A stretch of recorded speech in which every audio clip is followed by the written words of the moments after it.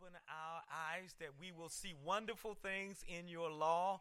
Not only see those things, but apply those things to our lives, that you be glorified, your people blessed. In Jesus' name, amen. I invite you to turn with me once again to the Gospel according to St. Matthew, and I want to just read two of the verses that Pastor Harris has read earlier. Verses 22 and 23, and the text reads, "Immediately Jesus made his disciples get into the boat and go before him to the other side, while he sent the multitudes away. And when he had sent the multitudes away," don't miss this, "he went up on the mountain by himself to pray. Now when evening came, he was all alone there."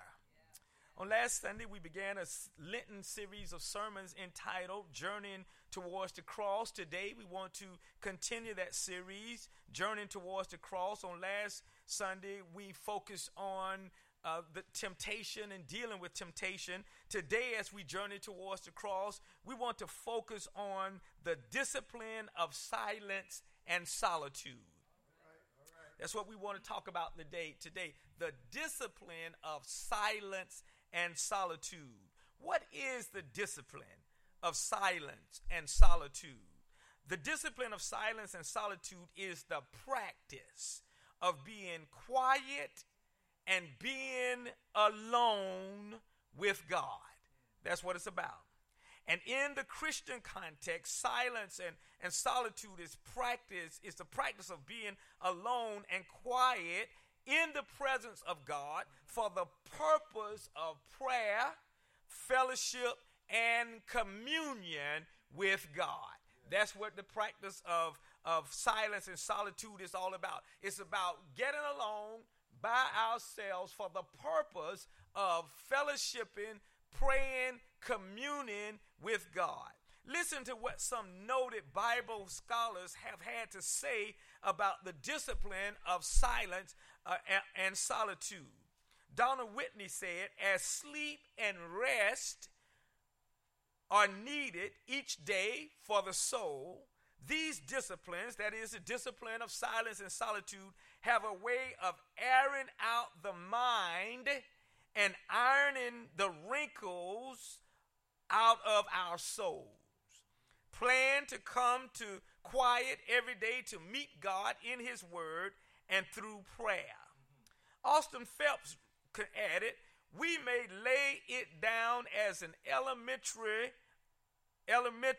principle of religion that no large growth," get this, "no large growth in holiness was ever gained by one who did not take time to be often alone with God." What Phelps says is that those who refuse to take time to be alone with God will not grow spiritually at the rate they need to. Gene Fleming wrote, "We have become a people with an aversion," that means an uncomfortableness, "to quiet, and uneasiness with being alone." Isn't that amazing? This writer writes, "We have become a people with an aversion." We push back, a people with an aversion to quiet and uneasiness with being alone. Right. Dallas Willard refers to silence and solitude as, and I quote again, "the most radical of the disciplines for spiritual life." But why is such the case? Why would Willard and others refer to the practice of silence and solitude, being alone with God, as the most radical of the disciplines for spiritual life? Why is such the case? Why would it be considered radical at all to spend time alone with God? Could it be that we are afraid of what God might say to us? Could it be we are concerned he will show, unveil, unmask areas in our own lives that need spiritual cleansing and perhaps spiritual healing? Could it be that we have grown comfortable and content with our own patterns of thinking and behavior to the point that we deem daily appointments alone with God unnecessary? Could it be that we love God with our lips, but in reality we spend more time alone with the television, Facebook, friends and foes, emailing or surfing the web than we spend alone with God? Just could it be? Just rhetorical questions. Until we honestly assess ourselves and appropriately face these questions, practicing the discipline of silence and solitude will not only be offensive, it will also remain elusive. Until we come to grips with it, we not only push back, and it will not only offend us, but we'll push back from it. But what are some practical provisions of silence and solitude? What are some practical benefits of being alone in the presence of God? What's in it for us that should cause us to make the commitment to set aside time, even in our busy schedules every day, to be alone with God? In other words, someone may be asking, what's in it for me? Well, several things make it worthwhile to get along with God each day. First, silence and solitude provides needed disengagement from voices that are temporal, voices that are temporary, in order to tune exclusively into the voice of God who is eternal. That means that we need to hear from heaven daily. All of us need to hear from heaven daily.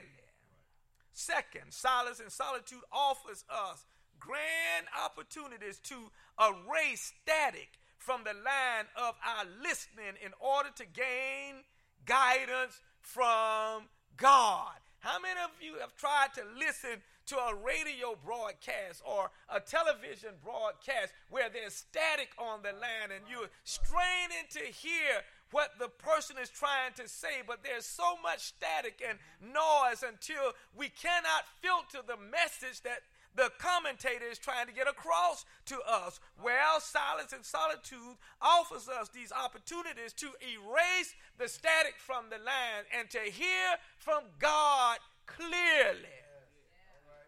Third, silence and solitude promotes temporary detachment from secular voices. You know, secular voices that are always coming at us, secular voices with negativity, secular voices pushing their own agenda, secular voices that denounce God and denounce any relationships to Jesus Christ. We get an opportunity to temporarily detach from secular voices in order to better hear the Savior's voice.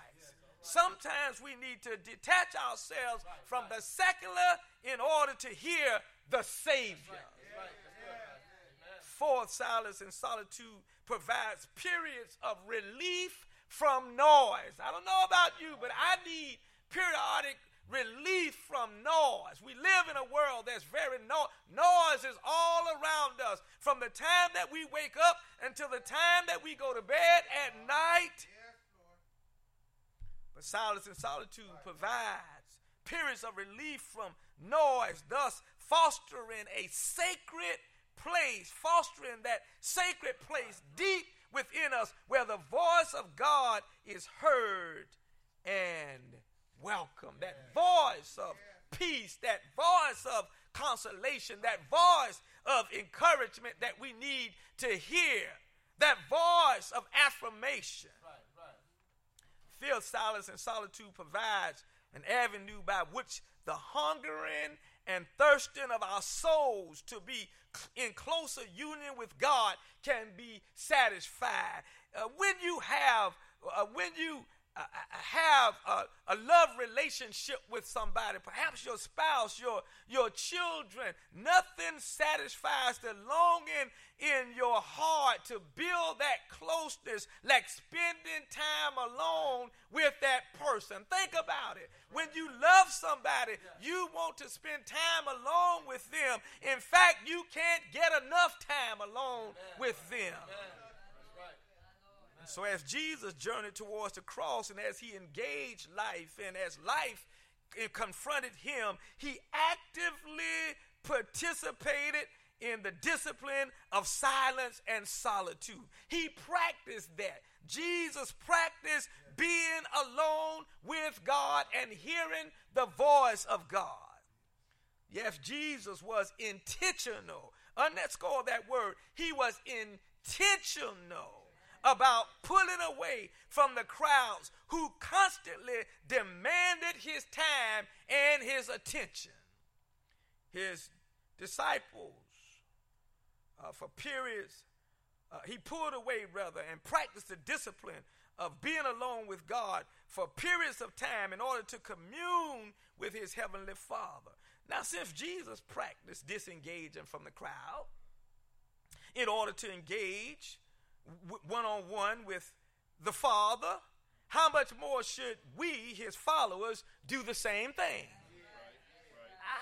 How much more intentional we should be about. If Jesus did it, if Jesus practiced disengaging from the crowd, pushing back from his disciples, getting away from his people, getting away from the demands of life, the busy schedule, how much more should we, his followers, do the same? When remaining of my time, I want us to notice 5 scriptural snapshots of Jesus getting away, getting alone with God. And after each of these biblical accounts, Jesus emerged from his position of silence and solitude, strengthened and encouraged for the journey. In other words, every time he pulled away to be alone with God, he came back with more power to do what it was God had commissioned him to do. And likewise, the 21st century reality is this. If we want to be strengthened and if we want to be encouraged for our journeys, silence and solitude must be an agenda priority. This reminds me of Dr. William Boney, my systematic theology instructor in seminary, and I was having trouble with systematic theology, and I went to Dr. Ralph Rivas, and I said, Dr. Rivas, I'm having an issue with this class, and Dr. Rivas saw right through my lame excuses. He understood that I was not studying, and he said, Lanelle, he said, there is no easy way. He says you got to study. And so it is with us. If we want to get closer to God, there is no easy way. We got to pull away and spend time alone with God. Now, I understand that as students of the Bible, you want to behold biblical truth for yourselves.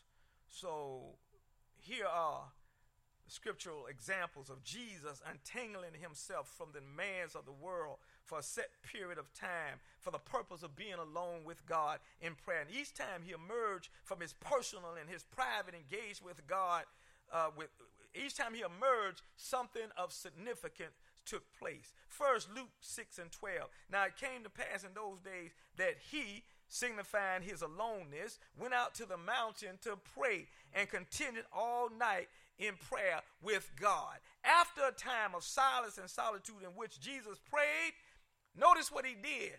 He selected his leadership team.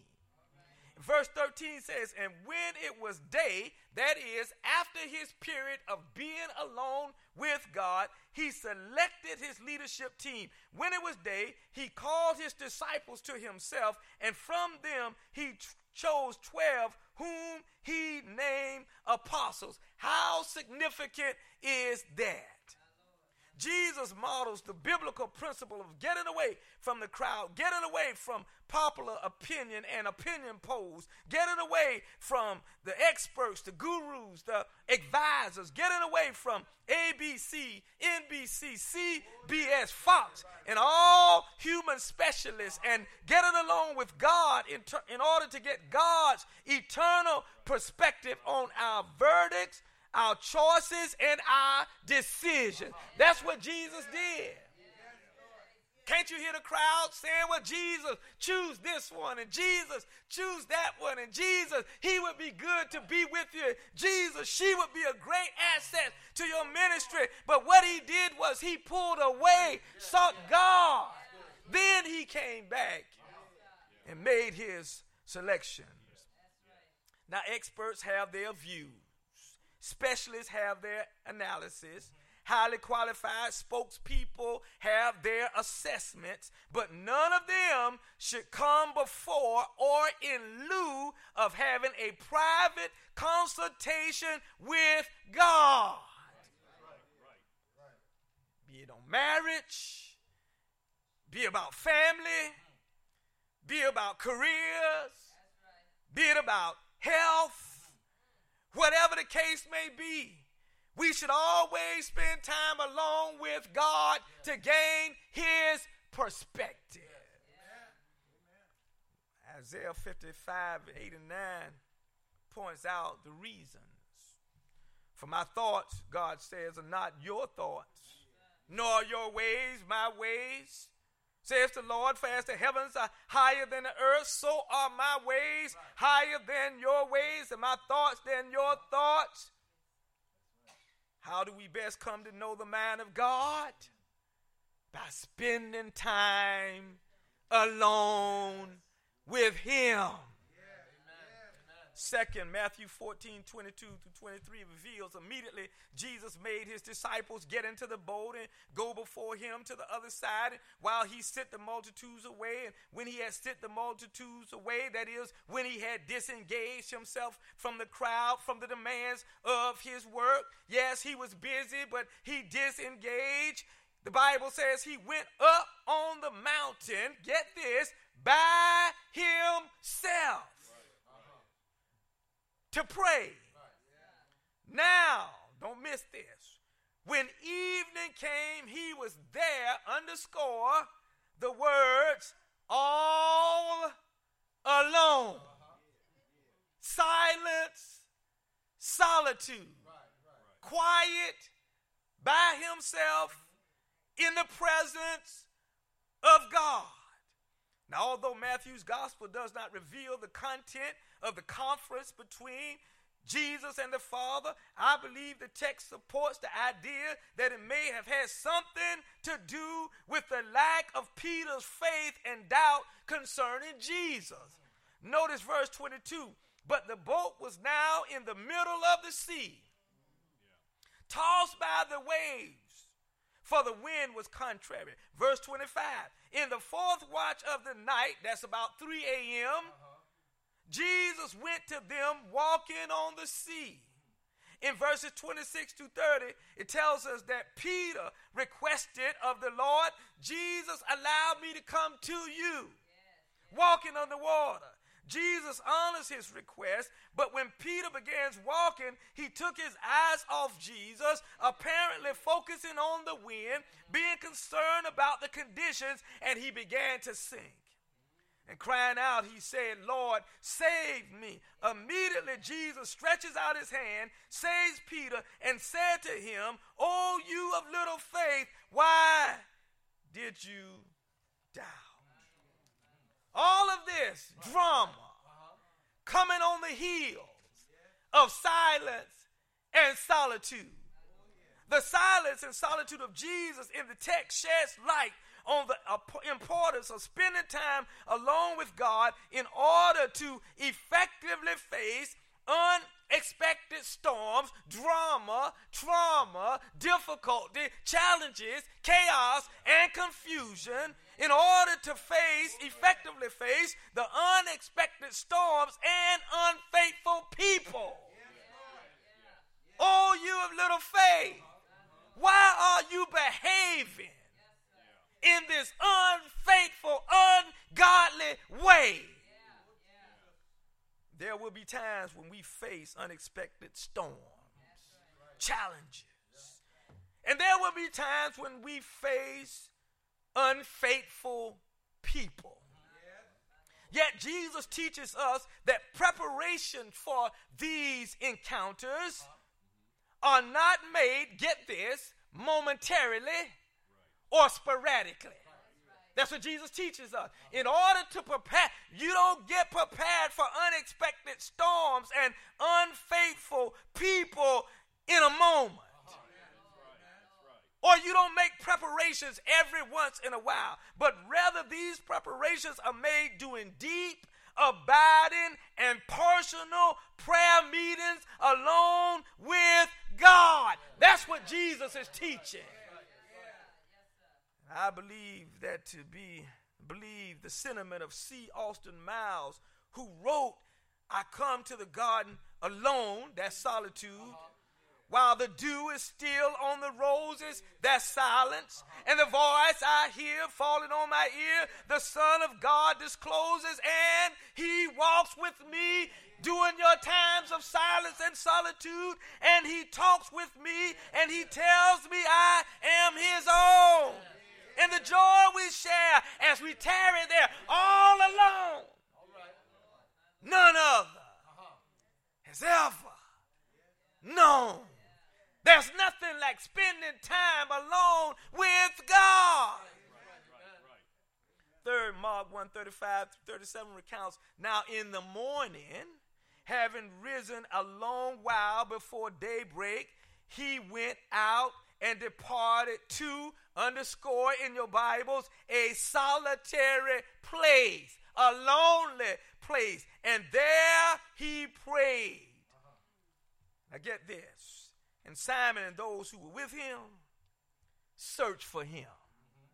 Got up in the morning, realized that Jesus was gone. They began to search for him. And when they found him, they said to him, everyone is looking for you, as if to say there is something wrong with you spending time alone. Why aren't you with the crowd? Why did you pull away from us? Listen carefully. Family, friends, co-workers, classmates, and the like will constantly place demands upon our time.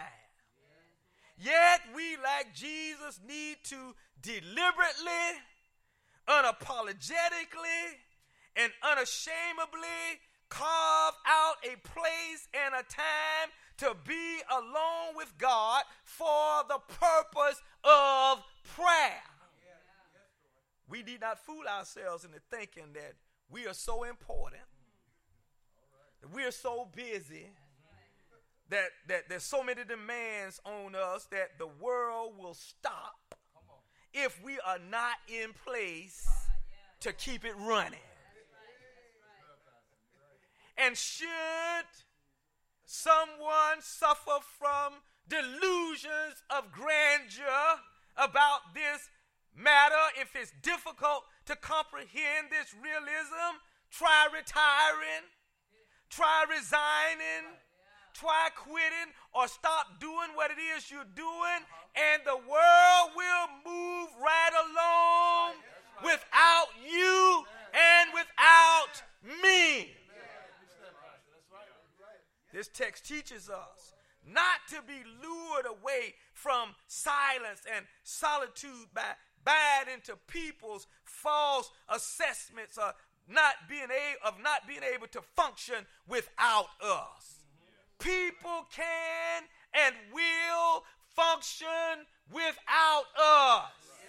They can do it. Don't think they can.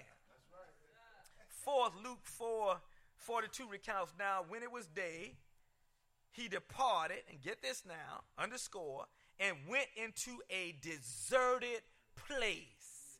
A place where he could be by himself with God. A place where there was no one else around. What's your deserted place? Is it your prayer closet? Is it your bedroom? Is it your personal study? Is it in the park someplace, in your car, in your truck, a deserted place, no one else around but you and God?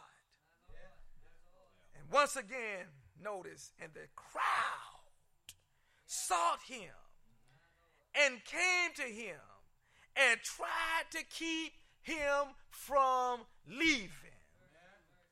Again, Jesus eludes the crowd in order to be alone with God. But when he comes out of this deserted place, when he comes out of his time of solitude and silence, and when he appears in public again, he clarifies his purpose in verse 43, saying, I must preach the kingdom of God to the other cities also, because for this purpose I have come. Then in verse 44, he carries out his purpose by preaching in the synagogues and in Galilee. Now observe closely as I prepare to close. The calculated movements of the Master.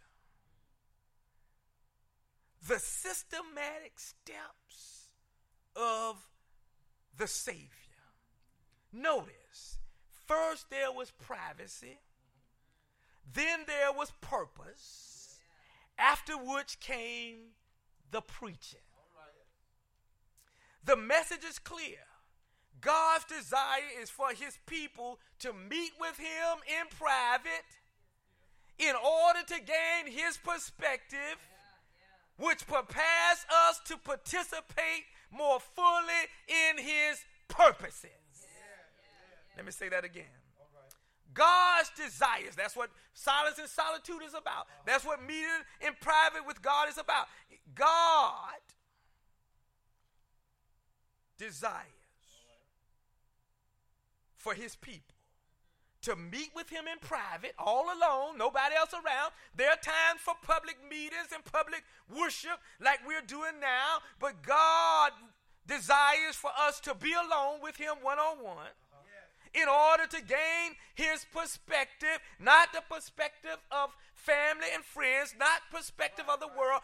Those things may have their place and in some cases have validity, but God wants us first and foremost to gain his perspective, his viewpoint, his attitude, his idea, his ways, first and foremost, which prepare us to participate in his purposes. The question is, will we follow the example of Jesus as he journeyed to the cross? Will we get along with God daily and submit to his guidance? Will we sing the sentiments of the old hymn writer who penned the words, lead me, guide me along the way, for if you lead me, I cannot stray. Lord, help me live each day with thee. Lead me, oh Lord, lead me. Some of the greatest leading that God has done in my life, and some of the greatest leading that God will do in your lives, is when you get all alone with him and hear his voice.